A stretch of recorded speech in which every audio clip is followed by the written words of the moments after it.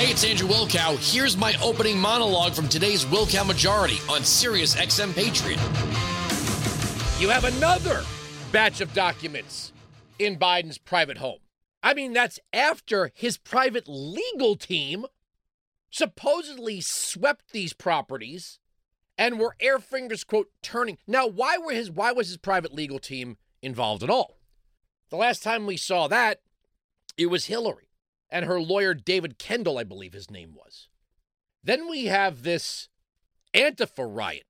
I mean, mostly peaceful protest in Atlanta, where a group of people created yet another autonomous zone on a site that just so happened to be the future site of the Atlanta Police Department's training facility.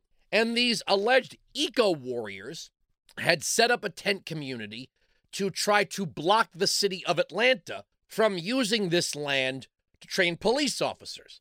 So when Georgia State Police came in to clear out some of these people, one of them thought it was a good idea to shoot a police officer.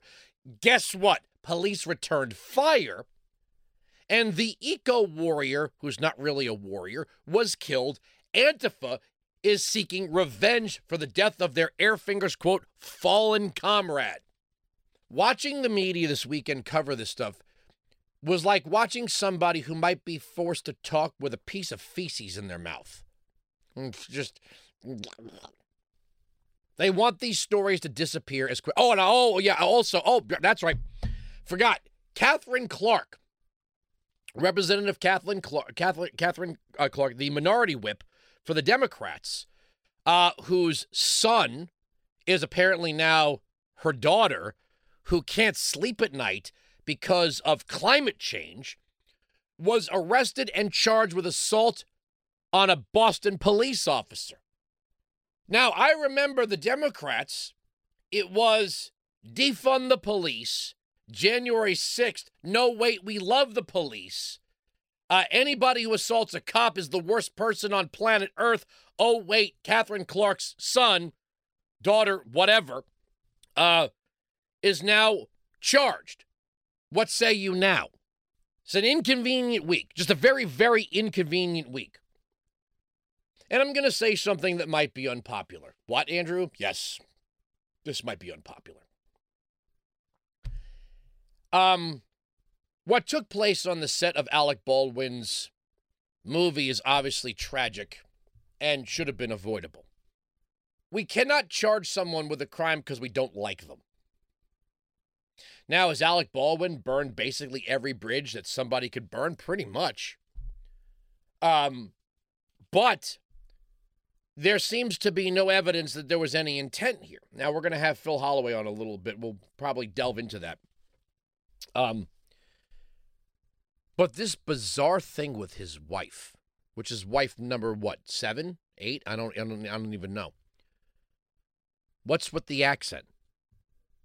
Her name is Hillary Thomas from Boston. I'm not getting it. It's her full name is Hillary Lynn Hayward Thomas. All of a sudden, she's Ilaria. You people need to stay away from my family, mi familia. Excuse me? Shouldn't you be saying something like pack the cat in the Harvard yard? What's with the mi familia? You don't even speak Spanish. What is this weird bizarro accent? You know, in the beginning of all of this, when Baldwin first married her, they ate it up. Ilaria. Her name is Hillary Thomas from Boston. This is another Rachel Dolezal all over again. Not that important. I just thought I would mention him. I want to remind you of something. So let's start with the important stuff. August 11th, 2015. Headline, CBS News. Hillary Clinton to hand her email server over to FBI. Former Secretary of State Hillary Clinton has directed her staff to turn over her private email server to the Department of Justice, the spokesman for Clinton's presidential campaign, Nick Merrill, told CBS. And it says right here, Clinton's lawyer, David Kendall, turned over the emails after the FBI determined he could not remain in possession of the classified information, a U.S. official briefed on the matter told the Associated Press. The State Department previously had said it was comfortable with Kendall keeping the emails at his Washington law office. The news came as Senator Chuck Grassley said of the two emails which traversed Clinton's insecure home email server were deemed top secret, sensitive, compartmentalized information, which is among the government's highest classification. Grassley said the Inspector General of the intelligence community had reported new details about the higher classification to Congress on Tuesday. Those two emails were among the four that had previously been determined by the Inspector General of the intelligence community to have been classified at the time they were sent. The State Department disputes that the emails were classified at the time. It doesn't really matter. Why was her private legal team able to hold on to this classified information, review it, then turn over what they wanted to the FBI? There were no raids. There were no raids at all. The U.S. official said the FBI recovered at least 2 thumb drives containing the emails from Kendall. The drives contained around 30,000 emails that Clinton deemed work-related and turned over to the State Department. She destroyed thousands of others that she said were not work-related. So we left it to her and her team to determine what the FBI could see and what they could not see, that what was considered classified and what was. She got to self-determine this. Now, with Donald Trump, there was no such treatment. The FBI rolled up, they served a warrant, and they went through Mar-a-Lago at their leisure. Now we're seeing this with Biden. So now the FBI is receiving documents from his private legal team that was in the crime scene before the FBI. Don't look me in the face and tell me there isn't a two-tier justice system here. Now, if somebody comes along and says, well, you guys agreed you can't indict a sitting president. Okay, fine. Then maybe we should agree if what the president did isn't technically criminal because he's president, why is the FBI involved at all? But, oh, wait, he wasn't president at the time. He did not have declassification authority, no matter what legal scholars say. Barack Obama cannot raise or lower the powers of the vice president, a constitutional officer, with an executive order. This is nonsense that was even permissible at the time. Barack Obama has not come out and asserted that he helped his friend Joe with some documents that may pertain to a book he was writing. If that happened, if Barack Obama came out and said, look, I declassified a bunch of documents for Biden and his ghostwriter to work on his memoirs, we'd understand that. We would all understand that. No matter what your politics are, you expect presidents, vice presidents, senators, they end up writing books when their time in office is over. Some of them don't even wait. But that would have been, all right, we get it. All right? The outside of the folder might still say classified, but Obama declassified it. He had declassification authority. We get it. Biden was writing a book. Makes sense. That's not what happened. Neither Biden nor Obama has asserted that Biden declassified these or that Obama classified them. So as far as we're concerned, a crime was committed. Now, we were told by the Democrats that Trump could be impeached for conduct before he was president. In the case of E. Jean Carroll, of all bizarre stories, Joe Biden did not have declassification authority.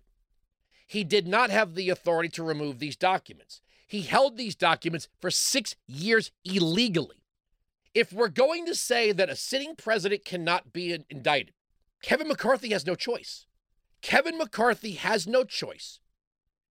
And not only does he have no choice, the idea that he might not be convicted in the Senate, then put the senators on record. Put the senators on record. If anything, if the United States Senate refuses to convict, it kind of makes the case against Trump seem pretty weak, doesn't it? Now you could say one's the DOJ, one's the Senate, one has legal standards, the other can create its own standard. That's all true. But for 6 years as a private citizen, Joe Biden held classified documents illegally, and we know now, exposed those documents to Hunter Biden, who had no ever in his life any authority to view any material that is government in nature. Wines at 695, Patriot 957-2874. So here we are. We're right back to the Hillary standard. That Joe Biden's private legal team has been able to review classified material and filter what is being given. Now, do we know? I mean, this is kind of the equivalent of finding trace of drugs on the toilet rim after the Coke was flushed down the toilet. Who are these lawyers? How do we know they're not going Sandy Berger on us and taking documents that may be as high as classification goes and saying, well, here's the low-level stuff? We don't know. Because kind of like the DNC server, the FBI, in the case of the Democrats again, took the word of CrowdStrike, that it was the Russians. There's no evidence that the Russians hacked the DNC server. None. Well, Andrew, you're for Putin then. No, I'm not for Putin. Far from it. But you don't just get to blame everything on Vladimir Putin because it's inconvenient, then turn around and say, well, what's your proof? Well, you're with Putin if you don't just accept our premise here. CrowdStrike is not the FBI. Now, was CrowdStrike founded by former FBI officials? I think one or two of them. But the Cyber Crimes Division of the FBI did not get immediate access to the DNC servers. That was deferred to CrowdStrike. Why did the FBI accept that? If Russia is hacking these servers, don't we want to know? It's kind of funny. They still haven't solved the murder of Seth Rich. What? They still haven't found the leaker in the Supreme Court Dobbs decision. And they still haven't found the person that placed a pipe bomb at the RNC and DNC headquarters. How the hell do you place a pipe bomb in the most surveilled city on planet Earth and get away with it? But they did find every single grandma that was within a 10-mile radius of the Capitol on January 6th. Every single one. Wines at 695, Patriot 957-2874. We are right, they are wrong. That's the end of the story.